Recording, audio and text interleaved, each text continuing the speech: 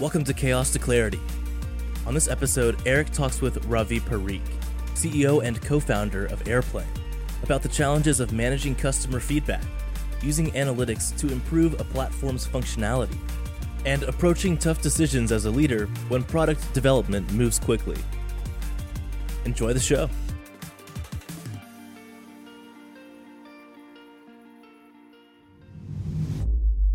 Hey, Ravi, how you doing, man? Thanks for coming on the show today.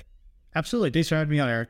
Yeah, I'm looking forward to meeting you or to chatting with you today. A lot about product analytics, but we'll get into some other things. It's definitely an area I love to geek out about, so it'll be a good time. Before we get into it, I want to get to know you a little bit. So kind of tell me where you came from and what got you into the startup game. Yeah, absolutely.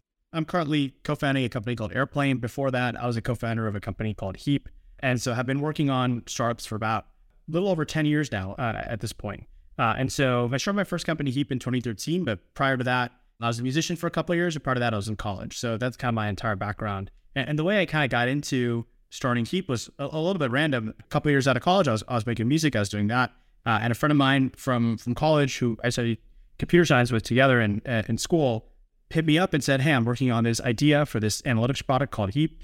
You should work on it with me." Him and I were good friends. We'd worked on several projects together and things like that in the past, but obviously nothing of that scale. And I said, "Yeah, it sounded cool." And I had a lot of free time. So I for him. And it sort of took off a little bit after that. We ended up doing Y Combinator and raising a little bit of money and then, launching a product and getting initial users and then a whole thing. And so that sort of, in some ways, stumbled into the path a lot more so than I think some people do. Yeah. Awesome. I actually worked with Heap for a little bit, so we can talk about that a little bit more. But I'm interested. Let's talk about music for a little bit. So you're going to school for computer science. How did you get into music, and why did you decide to make that your profession? Yeah, I mean, honestly, a little bit randomly as well. I made music my whole life, basically as a hobby. And then in college, I used to make electronic music for fun. I put a lot of it online on SoundCloud, YouTube, that kind of stuff. And then so around 2010, 2011, a lot of my songs started getting a little bit popular on the internet, just sort of accidentally. And then so around the time I was graduating college, I started getting offers to play shows and do things like that. And so I kind of kept doing that for a couple of years, but it wasn't necessarily what I was trying to set out to do necessarily. Did you ever think that was going to become your career? No, I mean, even when I was doing it, didn't really feel like something I was going to do long term. It felt like something that was a lot of fun to do, and it was really cool that I was getting paid to do something I loved, but it wasn't something I necessarily wanted to do long term. So electronics, so you were DJing? Yeah, more or less. Yeah. Oh, very cool. Yeah, I was a DJ actually for about 5 years. Oh, cool. Starting in, I think, like 1999. Wow. Started DJing drum and bass. Used to be called jungle back in the day. Yeah. And all the way through college and then after college as well. And so I was in Miami and got to a point, we got pretty big. I mean, we certainly ran the circuit all over Florida. It was where I grew up. But we did the Winter Music Conference every year. Wow. And so that was kind of this big, for people who don't know, it's just a huge music festival in Miami every year. And it's where, the big names come from all over the world. It's an industry conference, essentially, is what it is. Yeah. But then obviously we throw these big parties. It was a lot of fun. So I was a drum and bass DJ. So it was like not exactly on the main stage, but during that time in kind of the early 2000s, it was a hell of a lot of fun. So that sounds awesome. Yeah, I mostly made like house music. So you'd be on the main stage. Yeah. But like you, then I said, all right, you know what? Music was my first love, but I went to school for computer engineering and obviously was the more practical career to chase. Yeah, so for sure. But it's good, right? Because it gives us, well-rounded experience and culture and all that. So you jumped in with a buddy of yours and started creating Heap. So tell me about that journey. Yeah, for sure. So we started Heap towards the beginning of 2013, end of 2012, that kind of time frame. And so the idea behind Heap was Heap is basically an analytics tool that allows you to sort of track user behavior on a website or your mobile app and sort of figure out, how are people converting, how they're flowing through your website, all that kind of stuff. Mostly selling to product teams, occasionally some marketing teams. There's a lot of other products that sort of solve the same problem, Mixpanel, Amplitude, a bunch of others. But the key sort of thing that Heap did a little bit differently was we allow you to sort of basically track user behavior automatically without having to explicitly write the code or instrument the data that you care about. And so, let's say you have a complicated website or a complicated app, you can install a Heap and then within 20, 30 minutes already start getting useful data that you can do things with. Whereas with a lot of the Other vendors, you have to do a lot of engineering work and there's a lot of setup costs to get up and running. And so the time to value is a lot faster, and also the maintenance cost over time is a lot lower. And so that was the sort of initial insight. And so Mateen, my co-founder at Heap, came up with the idea. He used to be a product manager at Facebook. And then during his time at Facebook has an internal analytics platform that's really similar to the kind of mainstream SaaS vendors, Mixpanel, Amplitude, that kind of stuff, where it's basically an event-based analytics system where you can sort of explicitly track, okay, here's the things in my app that I want to see what's going on. But, especially with mobile release cycles, Mateen found himself at Facebook waiting weeks to get data back on simple questions. And so the idea behind Heap was to basically just eliminate that bottleneck. And so he was kind of working on that idea for a little bit. He was actually working with someone else, but just kind of as a side project a little bit, and then ended up not working with that person and was kind of working on it solo for a little bit. But he had been hacking on for a few months, basically, in some form or another. And then he kind of pitched me on the idea and showed me a little prototype of what he built. And I was like, that's really cool. I hadn't had as much like firsthand experience with that exact same problem that he had, but I built side projects in the past and used Mixpanel for them. I even did an internship back when I was in college where I ended up implementing Omniture, which is Adobe's analytics suite for a company. And so I had sort of seen firsthand, like, hey, this is actually pretty labor intensive and pretty high maintenance, the kind of cost of setting up analytics and maintaining it over time. And so Mateen put the idea, I'm like, that sounds pretty useful. And so we started working on that in 2013. We kind of had a prototype out that people could use, maybe Feb or March of 2013. And we did Y Combinator. And so a lot of the other companies in our YC batch were some of our first customers. And so we ended up saying, hey, you're probably in analytics, instead of using Google or Mixpanel or wherever, you should just try using Heap. And so we got a lot of early feedback and usage that way, ended up launching the product, got a lot of traction, not overnight necessarily, but a lot of interest in the concept for a while. After iterating for another year or so, really found product market fit maybe sometime in 2014, and then kind of grew from there. Yeah, so to kind of detour a little bit and talk about product analytics as a whole. So I spent about a decade in the analytics space, and this has been, I know firsthand how challenging it is to really answer the business questions is kind of the point of analytics. Yeah. Someone, a C-level, a founder, or whatever, has some question that's, how engaging is my product? Like, how long are people sticking around? Are people using these new features, et cetera, et cetera? And to translate that question and actually get actual numbers is a heavy lift. I've done it from building it absolutely from scratch. I've used Mixpanel and Amplitude and Heap among other kind of whatever, even like the full stories and the hot jars and the kind of funnel analytics type of tools. And it's different on web, it's different on mobile, it's different on iOS versus Android. It's really, really challenging. But at the same time, it's incredibly valuable because as a this is your navigation, right? And this is your validation that what you're building is actually working. So actually kind of a question that I have for you that we can discuss is, if there are startup founders that are, they've launched their product, they're getting traction, and they're trying to implement something to get this insight, what is the right balance or the right stage or the right amount of investment that they need to make to get that clarity?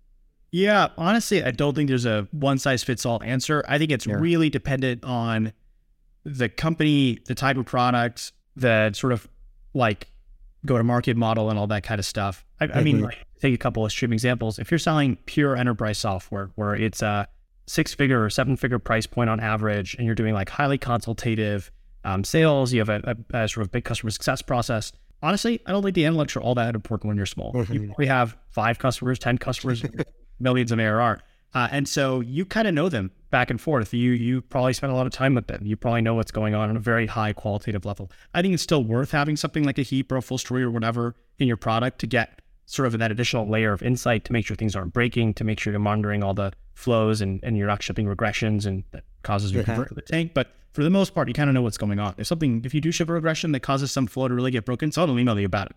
On the flip side, if you're doing something that's more SMB or consumer, and your path to getting to $1 million in revenue means having thousands or tens of thousands or hundreds of thousands of users, all of a sudden now you have like real insight you can draw from analytics. Like you have enough statistical power to find interesting things, and you're not going to find those things purely by having conversations with users. I mean, you should still have those conversations with users. I find that there's no substitute for the qualitative, but I think you should probably have like some mildly robust analytics from more or less day one. I'm not saying like pause your launch or whatever just to get some analytics in place, but spend a few hours instrumenting 5 top, what do you think of as key actions in your website before you launch the thing. or your app before you launch it, and put something like Heap in place or Full Story or Amplitude or Race Panel. Honestly, I'm obviously very biased towards Heap, but if you enter all that much, which one? Pick one, implement it, try 5 to 10 things that you care about on day one, and monitor them. And then I think what people do incorrectly is sometimes they over-engineer it a little bit. Like if you're just launching a product, if you have 5 customers, 10 customers, you really don't know what's important and what's not important. Just get something in place, make a best guess, and just be prepared to iterate. That's one of the value props of Heap, really, which is like we're going to auto track everything. So because you don't know what's going to be important in advance, you can have the confidence the data is there at the end of the day to sort of answer whatever question that comes up later. But yeah, I think that's my general thought in the early days. I think like having a much more deliberate, concerted analytics strategy, I think that starts to become a lot more important when you're past, let's call it $1 million or $2 million in revenue. I think at that point, almost any business has enough data to do something interesting with. And also you have, a lot of the early product decision making, I think, in these companies is like, if I think about my time at Airplane or my time at Heap, like Heap came out of my co-founder's pain point. Airplane comes out of a personal pain point that I and my co-founder had here. In some sense, a lot of the early product decisions are like, well, I know we need this because I would have used it, right? It's not the perfect decision-making heuristic, but it gets you pretty far. But at some point, that doesn't last forever. I think once you're 6 months or a year in, you maybe kind of solve that initial problem that you thought you would solve, and then I have to think about how does this generalize, what are the problems people are solving that aren't exactly what I anticipated. And then I think the analytics strategy becomes a lot more important. Yeah. So in my experience, one as a product coach and consultant is we want to be able to map the user journey to some kind of data. So you could call the user journey a funnel, if you will. Yeah. And at every stage in that funnel, you want to understand qualitatively and quantitatively, how are people experiencing the product at this stage and how many of them are moving on to the next stage, why or why not. Right. And so, even if it's just sort of one KPI through each of sort of the major stages of the journey, that's obviously a good place to start. But then as you get to some level of growth, you get further and further away from the individual experiences. And that's where obviously the statistics come in. Yeah. But one of the biggest challenges at that stage or at any stage really is the cost. These tools are not cheap. It's certainly not cheap to build it, but even the tools that are out of the box, they charge a pretty hefty price tag. So what do you think is, are there platforms that you think we would recommend more for early stage founders, or is there a way to get kind of the essence of what you need without spending too much? Yeah, it's a good question. They are expensive. Even Heap raises prices a lot over time. I think almost all these tools, Mixpanel, Amplitude, Heap, probably some of the others have free tiers that you can take advantage of. I think you do tend to outgrow them pretty quickly. The other thing is I think most of them have like startup programs as well. So if you're like, hey, we have less than X dollars in funding and Y employees, I think they'll let you have it for free for a year or 6 months or something. So I'll definitely check those things out. I mean, at Airplane, not product analytics, but at Airplane, we definitely have, we're sort of in the process of releasing a startup program to kind of mitigate that concern. But even to be fair, after those credits expire, at some point it does become a big price tag. I think like it's useful to think of these things in terms of every company's different. If you're razor thin margins, your bootstrap business, maybe you just can't afford one of these tools, you look for a lower cost alternative. I know there's tools out there like PostHog, which are open source and allowing to self-host them. So those might be worth looking into. But I think if you are capitalized enough where you're like, we can afford these tools, but they just feel expensive. Often I think, honestly, whichever one of these analytics tools you pick, if you actually put the effort into implementing them properly and like using them properly, the ROI should be far, far higher than whatever the price tag was on the tool and whatever amount of time and money you invested into getting it stood up. You should be seeing material business impact from it.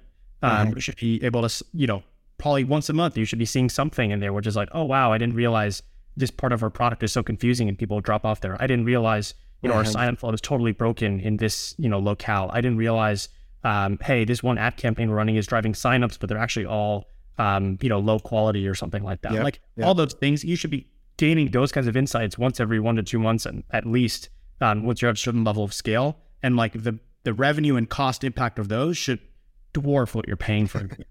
And they know it, I guess that's why they charge so much, right? Yeah. They know the value. Ultimately, you can prove those things. It's the reason the retention rates are pretty high on these tools. Everyone has one, even if they switch from one vendor to another. Very rarely does someone decide we're going to just go without. I think start on one of the free plans, start on one of the startup tiers, something like that. But you should see that the value is there, and then when it comes time to pay, you might hurt a little bit, but yeah. So obviously, one is there's the cost. You're avoiding the cost of building the wrong thing. You're avoiding the cost of overlooking some really important signal that you wouldn't have seen otherwise. But then also I really like to look to use it as a way to validate the decision-making process. So you mentioned, founders have this intuition or this insight of like, yeah, I would use it. And so, of course we need this thing, but we're often wrong about that. And it might only get you so far, but there's always going to be a point at which as a founder, you just become too distant from your customers, or they become too diverse that intuition starts to fail you. And so I like to implement these. So even in like a roadmap where we're looking at what features are we trying to implement, say, well, how are we going to measure this? And then after we launch that feature, we go back and measure it and then say, well, why were we wrong about this? What happened? Why was our decision-making process off? And usually it's because we didn't validate enough, right? Or we didn't iterate, we didn't prototype, we didn't go through the process. We relied on our own intuition, our own opinions. Yeah. That's like 9 times out of 10 the issue. Sometimes it's, well, we were too narrow-sighted, or we went after too narrow of a persona when we studied this, but that's kind of that moment of maturity where if I come in and I work with a company to implement, these kinds of analytics, it's like, oh yeah, actually, let's look at the things that you thought were going to be super great, and then see how those actually scored. And then let's look at the things that came out of engaging with customers or doing interviews or usability testing or whatever. And those are usually the ones that perform the best. For sure. Some kind of obvious reasons, but it's hard when you're in the midst of it to see it that way. Yeah, absolutely. It is easier said than done from the outside. And there's always this sort of urgency to do things and kind of cut corners when it comes to validation and things like that. But definitely agree. Yeah, and obviously, you make this investment in some of these platforms, and there's a heavy lift up front. But once you're there, now that speed to insight is much, much faster. It's a lot easier. I asked this business question. Okay, well, we've already got this platform implemented. We can just tool up a new insight or tool up a new event or what have you, and get that answer much faster. So yeah, it just takes maybe a bit of a leap of faith and obviously a decent investment. But once you're there, it definitely pays off. Yeah. Hey everyone, Eric here.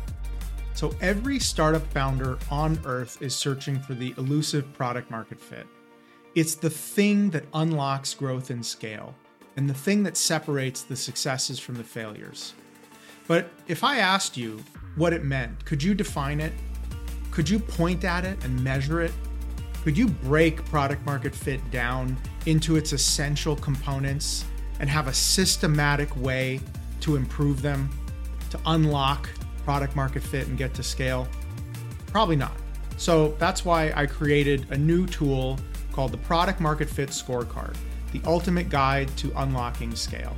It's a free and simple assessment that you can use with your team to break down product market fit into its 10 key factors, identify where your weak points are, and give you clear and concise recommendations to improve. So just go to pmfscorecard.com and download it now. So, okay. So moving on from Heap, you left that company and you pretty much right away founded a new company. So tell me about that.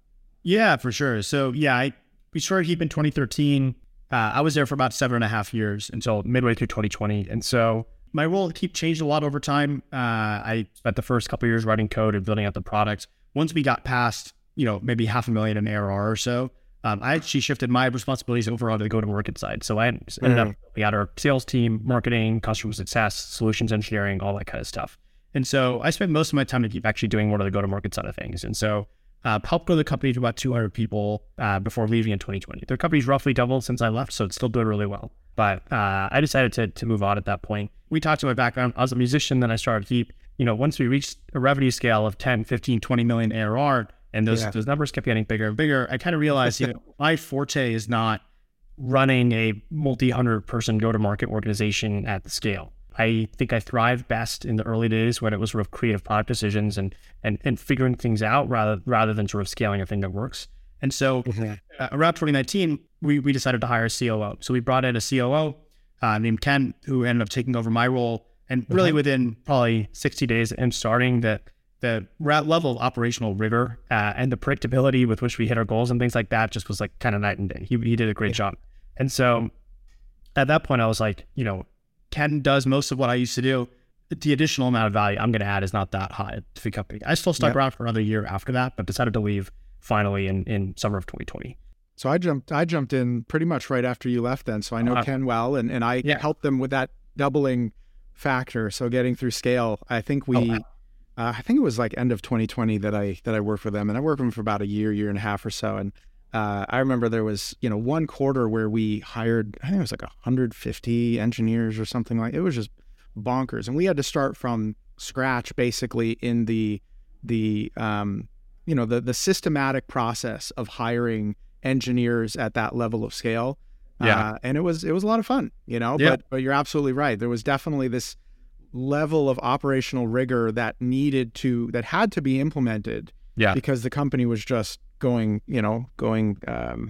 stratospheric or whatever, astronomic. And it was tough, right? Because things were starting to break apart in all these different ways. For sure. I was focusing on the engineering organization, but it was, these are growing pains, right? And they were new growing pains that they hadn't dealt with before.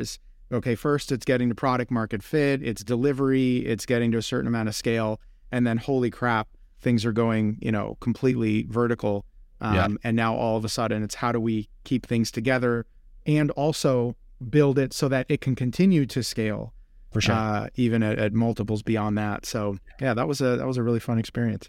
Yeah, it's exciting. Yeah, I didn't get to see quite that level of sort of scale, but yeah, I left right before it sounded.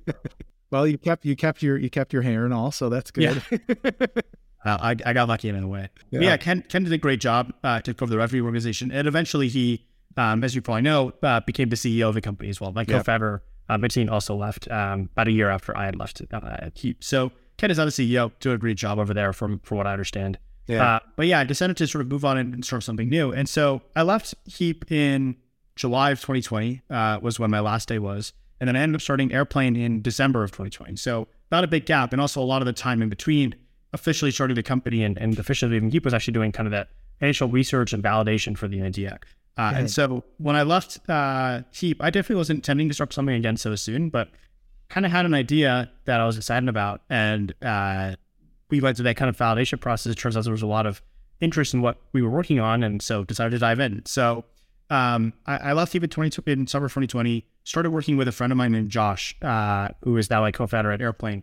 But Josh and I had known each other for a while. Josh had a sort of parallel journey that I did. He was CTO at a company called Benchling, which also was started around 2012, 2013. He also saw them get to a few hundred people in headcount, helped scale up an engineering organization over many years, and then ended up leaving Benchling after 7 years or so in the role in 2020 as well. And so Josh and I started kind of like riffing on ideas and things like that. And the thing that both Josh and I had observed at Benchling and Heap respectively was that kind of one of these persistent pain points that was always there within both companies was just the lack of good internal tooling. And so what I mean by internal tools is all that software that needs to exist at any SaaS company that is not customer facing. And so, if you're Heap, there would be constant issues where, we're working with an enterprise customer and need their trial to be extended. So then someone on the sales team has to be able to click a button and extend their trial. Or, we're working with a customer and they accidentally implemented the API incorrectly. They've sent a bunch of data they didn't mean to. Someone on our team has to go in and sort of clean it up. Script to sort of make that work better. Or, people have a bunch of GDPR requests that they need us to fulfill, delete some customer data. They send us to us. Someone on our team has to go and run some scripts to make sure that data gets scrubbed in the proper ways. And so these kinds of like operations would sort of pile up over time. And we had, probably 70, 80 scripts that would get executed on sort of a frequent basis. And then also tons of instances where engineers or people on the solutions engineering team would have to like, go into a database and manipulate some data or something like that on behalf of the customer. And so we did like really great tooling around all that stuff that would allow, like in an ideal world, someone who's on the sales team, customer success team, or support team would have been able to like solve those problems themselves, which would have cut down the amount of time to solve them, cut down the amount of like back and forth within the company, cut down the latency, all that kind of stuff. Also, it wasn't very safe when you have a bunch of like engineers and access to production resources and able to run scripts. We kind of had to do that by necessity, but ideally we would have been able to lock down access a lot more. And so this is kind of a problem we struggled with. It was also something Josh struggled with over at Benchling. And he even built sort of a mini solution to internally there over a couple quarters that made it a little bit safer to run these kinds of scripts and things like that. And so I was talking to Josh about that. He mentioned that was a pain for them. I mentioned it was a pain for us at Heap. And so we spent a good couple months just interviewing engineers and non-engineers at a ton of companies, at just people in our network, big companies, small companies, everything in between. And just got a sense that at almost every company, not just SaaS businesses like Heap and Benchling, this is sort of like a persistent problem. Really any cloud company, which is basically every company these days. So, whether you're building a SaaS app, whether you're building, a banking mobile app, whether you're building, the Disney Plus app, like any of these things, Uber, whatever, there's some sort of client that exists that your customers interact with. And there's a ton of other software that's written behind the scenes, internal dashboards, admin panels, cron jobs, scripts, all this kind of stuff that sort of honestly keeps the company held together, that is often not visible to the outside world. And so our thought was like, a lot of the problems, a lot of the reasons it's hard to build this kind of software are sort of the same at every company. Let's say you have some script that does some business specific piece of logic. In order to turn that into a robust enterprise grade internal tool, you have to make sure there's a good UI in front of it. You have to make sure it's permissioned, only the right people have access to it. You have to make sure there's some sort of audit log every time it's run. You have to make sure there's like a notification system and letting people know when things are running and things like that. You have to make sure that there's like a way to sort of like handle the kind of infrastructure side. If you run some operations of running in the right context, is it going to take up too many resources, all that sort of thing. And so that's the reason like engineers just write a quick script and don't bother with any of that stuff, because that stuff is consuming and annoying. But it's also the same. So our thought is, can we give like you a set of building blocks that lets you sort of automate all that boilerplate, the stuff that's largely the same at most companies, and just configure it with a couple of clicks, so that you as an engineer can handle just the quick back-end logic of that operation, and we'll handle the rest. And so that was kind of the idea behind Airplane. We pitched it to some folks, put together some slides, and like built a really quick prototype, and people were like, yeah, that's pretty nifty. I think I would use this if you built it.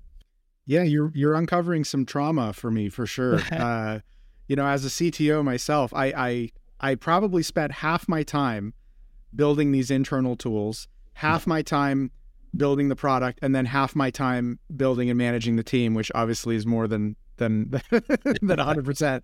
Yeah. But the exactly type of use cases would come up often, whether it's they need to modify some customer data, they need to, they just need to get their hands in the system for some reason. And so I would create these absolute garbage, like PHP web apps, and hand it to them, be like, just here, stop asking me to do it. Yeah. And of course, like they wouldn't be great. They wouldn't have any kind of error handling or audit logging or anything. And, they'd come back and they'd want them to be enhanced. And I'm like, I wrote this in 30 minutes. I was probably drunk. Like, don't ask me to maintain this thing. Just get away from me. But those kinds of things happen constantly. And, early on in the startup days, you're doing a lot of this stuff manually. But as you get to growth and scale, these things become much more important. And you mentioned around safety and security, like it becomes a lot easier to screw up data, especially, I'm building a tool. Like I said, I built some tool, spent 30 minutes on it, and now the database has changed. And I don't even remember that tool even exists. That's not an officially supported tool, but there's somebody in some department whose job depends on that thing with no documentation or anything. And all of a sudden it breaks. And either now they're stuck in their job, or worse, they're actually now damaging or ruining or deleting data. So this is definitely a big problem. So obviously, I'm sure every CTO that's watching or listening out there is feeling the same pain. If you're a founder, know that your CTO and your team is going through this pain. So, pay attention. This is important. So anyway, so where do you go from here? Yeah, absolutely. I mean, you hit the nail on the head in terms of describing the problem. I've spoken to so many people who kind of describe it the same way. They've hacked together these random, these days it's less PHP and more, Django admin and these kinds of like off-the-shelf tools to kind of get at some of these problems, but then no safety controls, no provisionings. People still make mistakes, don't input validations. People accidentally delete all the data in the database. Backups, like that kind of stuff happens at companies all the time. And so that's sort of the status quo at many, many organizations. And so we decided that we could build a SaaS around it, essentially. And so we started working on Airplane kind of officially in 2020, December 2020. That's when we probably wrote the first lines of code and started building a prototype.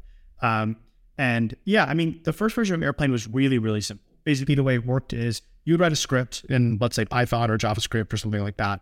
And that script could be whatever you wanted. It wasn't something Airplane specific. You could sort of say, okay, the script goes into the database and deletes a user based on a user ID parameter that you added to that's one of the parameters that the script takes in. And then so that was what you would write. And then you would deploy that to Airplane. And then within the Airplane UI, you basically configure a bunch of data, like metadata about how that script should run. So you'd say, here's the parameters it takes in, here's the input validation rules, here's who on my team has access to it, what identity groups and whatnot have access to it. Here's who should get notified when this thing is run, and sort of things like that. So it was really, really simple concept. And we probably had like an early version out by like maybe February or March of 2021. And then we had like, I think literally one company that was sort of using it in kind of a sort of beta state. We were seeing a lot of their feedback and iterating a lot. And then by April or May, we got a couple other early beta customers on board as well. Small companies, 20 to 50 person startups, that kind of thing, but friends of ours who were willing to take a shot and on a tool. But despite them being kind of friendly, they weren't just doing us a favor. We kind of saw that like it would get in here with like one or two scripts, and then people would start adding more stuff to it, getting more users onto the platform, all that kind of stuff. And then so by like probably June of 2021, we had like probably 3 companies where there was like a good 10, 15 people in the organization logging into it every day and running things off the platform. They were adding more and more scripts to it over time. And we thought, okay, there's something valuable here in terms of the value we're creating for these companies. And so we decided to just launch the product. I think, a lot of SaaS companies, a lot of SaaS startups like stay in stealth for a long time and developer validation. But my viewpoint is we did the same thing with Heap, which was we just, once there's even a little bit of product market fit, just like launch the damn thing and get it into people's hands as fast as possible. So that's what we did. July 2021, we ended up launching the product, and we got a fair amount of interest pretty quickly. That interest didn't necessarily mean we had like nailed it right away. There was a lot of ways in which people resonated with the core concept, but had a lot of feature requests and reasons for which it didn't fully solve the problem. So it was probably good, another good sort of 6 to 12 months of iteration to really get to that repeatable, scalable kind of product market fit. But that's kind of the quick sort of early story of how we, got out the gate. Yeah. So you launched it. Now you were getting paid customers. Yeah. They were giving you a lot of feedback. So how did you kind of manage that feedback to understand, like how did you hone in on that scalable product market fit? Yeah, it's a good question. We've been fortunate. There's been a lot of interest from more or less day one of launching the product. That doesn't mean there's been a lot of customers from day one, but we had, those few beta customers. We did like a launch on, Hacker News, Product Hunt, these kind of communities where startups hang out. And we also just pitched to a lot of our friends and people in our network. A lot of people we've done that initial sort of validation conversations with. We're like, hey, you said you thought that was interesting. Maybe you should use it. And so we got a lot of our initial customers that way. And really, we just spent a lot of time with them and listened to them. I think we did use analytics. You can see that in the data, but I think a lot of the things that really took us from like cool early product to like real valuable product market fit that's repeatable and scalable ended up being things that are actually kind of hard to see in analytics because they have to end up being like ways to expand the platform to sort of offer a lot more functionality before I think it really felt like it sort of like worked. And so what I mean by that specifically, as I mentioned, the initial version of Airplane, you can deploy a script, it'll turn it into sort of like a web app that someone can execute on your team, which is a good fit for some internal operations. It's very much not a good fit for many others. And so what typically happens is, let's say you're a company like the one you previously led, and you have a bunch of people coming to you saying like, I need this tool to do this, I need a tool to do that. If some of those fit into Airplane, but some of them don't, it's kind of hard to adopt Airplane for it. Because you're like, well, I'm gonna have to tell them to go to Airplane for some of these things, and then tell them to go to this different system I've hacked together for another set of things, and maybe a third system for another set of things. And so while some companies were happy with that sort of equilibrium, most companies were more like, hey, unless you're able to do a little bit more, we're not going to be able to use the product. And so the script paradigm is really good for something that's kind of compute heavy or write heavy, something that's sort of a long running task or something like that. It's not actually that great for something that's more read heavy. If you want to visualize data or do a lookup, if you're like, hey, I just have to like view data about a customer, type in their name, do a search, find all the matching customers, click on the one that matches, see some data about them. It's actually kind of hard to model as a script. And so we ended up basically having to add more affordances for building more complicated UIs in the product. And then we also had to add some affordances around like orchestration. So people are like, hey, I have a 5-step process here. I can model that as 5 different scripts or something like that in Airplane, but then I'll have to write a doc to tell my team how to like execute these things one after the other. Really, you should have some sort of form of orchestration. So we ended up building that as well. Basically the ability to trigger things from other things and have sort of that kind of logic around stuff. And so once we kind of released some basic features around UI building and orchestration, all of a sudden people were like, hey, actually for 90 to 100% of everything I want to build from an internal tooling perspective, Airplane can actually cover it. And so if we adopt this platform, and sort of pay that kind of learning curve and cost and all that kind of stuff, it's going to actually be really worth it. We can trust this as a sort of end-to-end system. And so since we've kind of like broadened the platform to include those things, we've then started getting repeatable sort of enterprise revenue and things like that. Mm-hmm. So there's two things that you mentioned that called out to me around product market fit. One is you knew your customers, right? You said they were your friends and colleagues and so on. So one of the biggest things when I'm working with founders around identifying their core personas or their core market is, if it's not you and your community, it has to be a community that you have access to. Yeah. Right. So a lot of founders, unfortunately, will try to create something for a market that they aren't a part of, or they're an outsider, or they just truly don't understand. And so there's a lot of work that has to get done into not only creating empathy and understanding, but then also even getting access to them so that they would even talk to you and give you their feedback at any stage, whether it's early on with the idea or on through as you're building your product. Because somebody needs to be able to trust you enough to even give you their time. So in fact, some of the founders I've worked with, I've actually coached them on a detour to say, you're not ready to build this platform that you want to build because you're an outsider. Go start an agency and serve that community, become an insider, and then start marketing those or shopping those ideas around. And I actually have a client right now that's probably listening who took a couple of years that went down this detour, built this thriving agency, and now his customers are actually investing in his platform. And now he's come back to me to help him build the SaaS platform. So access and becoming an insider is absolutely key, especially at the early stages. For sure. You didn't talk about your product in terms of features. You talked about it in terms of goals or use cases, right? Things that the customers want to accomplish.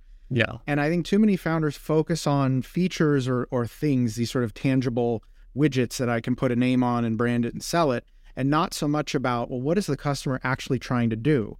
So we built this script engine. Yeah, that's great. That fits a certain use case, but they have this broader context that they're trying to accomplish that this kind of sort of jams into, but not really super well. So they've got to duct tape these scripts together. Okay, let's actually create this cohesive solution. And doing that in all these different ways, I think, is what ultimately had everything kind of hone in and resonate. So thinking about your customer in terms of what are the goals they want to accomplish, what are the use cases or scenarios that drive them towards those goals. And then, all right, there's different things we can build that we can tie together and create that solution. Yeah, I definitely agree. I mean, very few people said, I want you to build a UI builder into Airplane. Right. It's very rare that you heard that specific sentence. Occasionally someone would try to pitch you on that idea or something. But for the most part, people say like, Airplane doesn't quite solve all my needs. And you dig in like, what does that mean? They kind of articulate it in probably a much less concise way than the way I expressed it to you. And it obviously takes you sometimes 6 months or 12 months to really internalize it inside yourself, because not everyone packages it up in the exact way that you sort of interpret it. People weren't necessarily saying exactly that, but you spend enough time with your customers, you really get to know those use cases super deeply. And you will at some point kind of internalize, okay, this is what's really going on. And this is what's really missing in our product. And so, there's definitely a bit of a, you can't substitute for, knowing your customers really deeply. Yeah.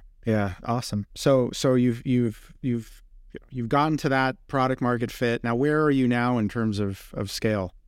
Yeah, for sure. So I'm not going to share exact revenue numbers, but sub 10 million in ARR. So single digit millions, that kind of range. The team is 20. It's 19 people today. We have a few people joining in a week, so it'll be actually 23 people very soon. And so still pretty small team, mostly engineering. We are starting to build the go-to-market side out of it. We're seeing that repeatable product market fit and things like that. So what are some of the growing pains that you're dealing with now? Yeah, I mean, there's a few, I'd say. Number one is just like, when you sort of flip from not having product market to having product market fit, all of a sudden, like, there's so much to do. So like the support volume goes through the roof, the number of customer meetings that are happening on a week-to-week basis kind of goes through the roof, and it feels like it all sort of happens at once. So we're actually scrambling a little bit to catch up to sort of the growth and the stage the company's at. So I mentioned there's 4 new people starting in the next couple of weeks. That's kind of, that hiring is there to sort of keep up with the kind of growth that is sort of naturally happening. And so I'd say that's the biggest one, is just being a little bit behind on a couple hires relative to what the company needs. I'd say the other growing pains are, another sort of symptom of kind of product market fit and having a lot of customers and a growing number of customers is the set of kind of requests explodes very quickly. So then instead of things people need and the diversity of the customer base and all that kind of stuff grows really, really quickly. And so there is I think real decision making to be done around do we double down on what's working for SMB mid-market customers? Do we sort of explore some directions that are affecting our enterprise customers, even though we have a lot fewer of those? There's these kinds of things that there's a little bit of sequencing questions you have to put, you have to ask and figure out. The strategy becomes more complex. For sure. Yeah. So the way I like to describe product market fit, it's like the eye of a hurricane.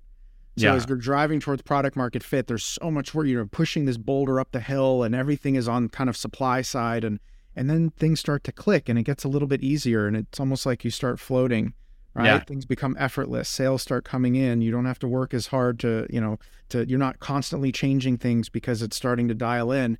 Okay, great. Now you've got this moment of almost just sort of floating, if you will. Yeah. And then scale starts to take over. Now there's a whole different set of challenges and all this chaos and things are getting ripped apart at the seams.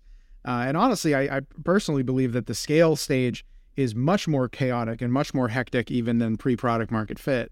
Definitely. Even though you're scrappy and there's a lot of ways that things can fail in the early stages, you're forced to be very focused on a few number of things, but then at the scale stage, everything just gets multiplied. So those are definitely some familiar challenges. So how are you kind of tackling that at this stage? How are you getting after that kind of repeatability and setting yourself up for scale? Yeah, for sure. It's a little bit of hiring on the sales side and things like that we need to do and have done. We have a few people joining. But yeah, I think the other thing I think we, at Heap, I think we were very reactive, as we came on fire problems, we would sort of hire people or do whatever was needed to kind of fix that problem. And that worked well enough, but it also meant you were kind of perpetually feeling behind. And some of that you avoided, and you also don't want to hire too much out of need and things like that. But I think one thing we've done really well at Airplane, which we never really did early days at Heap, is we've invested very heavily into content early on, which is, I think, a very sort of scalable growth strategy. And so you sort of see that where kind of our SEO traffic and all that kind of stuff has just been sort of steadily ticking up for the last year and a half. And so as a product market fit is set on the product side, the sort of demand is already kind of there to sort of fulfill it. And so the ability to hit kind of higher and higher revenue targets and stuff like that, while that's not guaranteed by any means, I think we have there's less amount of pushing a boulder up the hill that we're going to need to do because we've sort of laid the foundation for that a little bit. Yeah.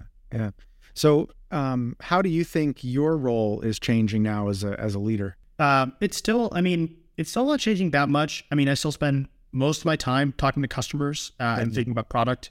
And so I do think some founders give that up a little bit too quickly where they move away from the customer conversation, say, I just now hire people to sort of do it.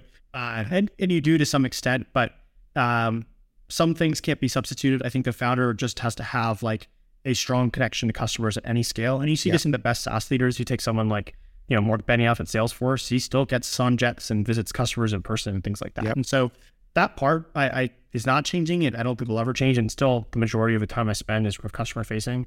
That aside, I think a little bit more time has been spent on hiring and things like that. We've been a little bit more deliberate about headcount planning and doing things like that. Yeah, I always say that is the number one thing that you should do that doesn't scale is talk to customers. I don't care if you're an early stage startup or the CEO of a Fortune 1 company. Yeah. If you don't have personal relationships with your customers and you aren't engaging with them regularly, you're just out of touch. Everything becomes a telephone game. And you can't lead that way if you're out of touch with your customers. So good for you. That's definitely gonna lead to a lot of success in the future. So what are you struggling with as a leader at this stage? Yeah, it's a good question. Honestly, the prioritization and strategy has just become more complex very quickly because the product service area is more complicated. We have more customers. There's more things to do. And so there's real decisions that need to be made around what do we react to in terms of feedback? What can we ignore for a little bit? What do we prioritize versus not prioritize? And so those things are, we have the customer input. We have that sort of tight connection for our customers, but there's a little bit of needing to predict the future a little bit about what's going to lead to the most growth and stuff like that a year from now, 2 years from now. So I think those kind of prioritization questions are really hard. And I think we got a lot of them wrong in the sort of middle stages of Heap.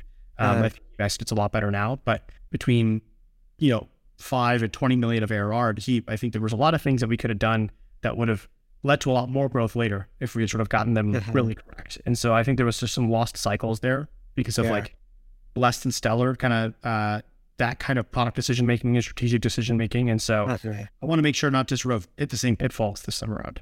Yeah. Do you have a framework or a scorecard of some kind for prioritizing? Honestly, no. Wow. There are many out there, but like I found it that like every company does things a little bit differently here. I talk to lots of other founders and get a sense of like how they've grappled with these things, and it's sort of different all across the board.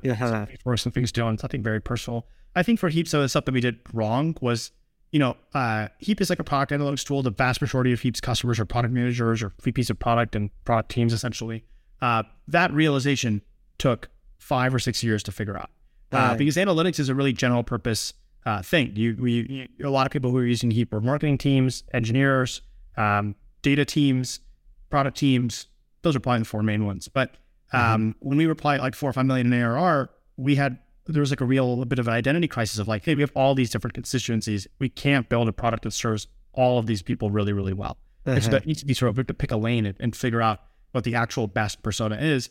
And then we just kind of didn't. We tried to sort of be all things to all people and end up building a product that wasn't really deep enough to anyone in any one way. It was too complicated for some set of people and not complicated enough for other sets of people. And so it took us a really long time to figure out what's the actual North Star of the company, what's the right persona. And so I think with Airplane, the problem's not quite that bad.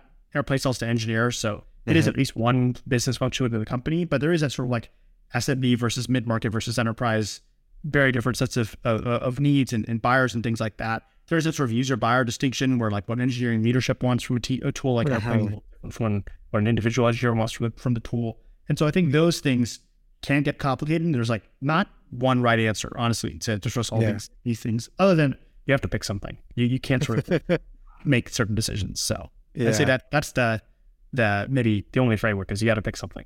Yeah, I get in this debate a lot. I'm still pretty bullish about creating some kind of scorecard for features internally, and I have so many different models and decks, and they change over time. But essentially, I like some kind of a weighted sum where there are different factors that are important to you strategically. Yeah, and it could be a funnel, right? User acquisition, retention, revenue, et cetera, like pirate metrics. It could be affinity to whatever our strategic objectives are, right? Yeah. So this feature aligns with, at a high level, right? We scored a 5 in alignment with this strategic goal that we've said, which is like, we're going after enterprise or whatever. And in some cases, it might be, number of customer requests or, how much feedback signal are we getting? So there's a lot of different factors you can take in. And then every quarter, I like to say, well, let's just put our weights, like how important are these different things to us as a business? Yeah. And then, it's not to say that it's the end all be all, but it frames the debate. And the key thing or the key value of some kind of a scorecard like this is we want to get away from the soft, fuzzy opinions of the loud people in the room, the hippos, the highly paid people's opinions, right? Yeah. Or the loud voices in the room, and really just say, well, the way we decide on what to build is based on these factors we've all agreed on. And so when we're having a debate, we say, well, how much do we think this feature is going to impact this goal or retention or revenue? It just kind of frames the discussion in a more logical way. And it just comes to better decision making. And it's also something too that you can measure, because then we can also say, well, how are we going to measure retention? Obviously it's somewhat straightforward, but how do we measure the impact or the success on this big strategic objective? Okay, cool. Measure it, tie it back. And then again, you can say, well, how well are we actually doing at making these decisions? So I'm fine with, startups that do something very, very simple. Yeah. It could even just be like one OKR and like, that's all we care about, all the way up to, large companies I've worked with that might have a dozen different factors and they spend weeks and months, debating and scoring and rescoring and so on. Obviously there's a point at which it becomes too much. But anyway, so I'm pretty bullish on that approach to prioritization, even if the model itself is pretty simple. So how do you react to that kind of intuitively?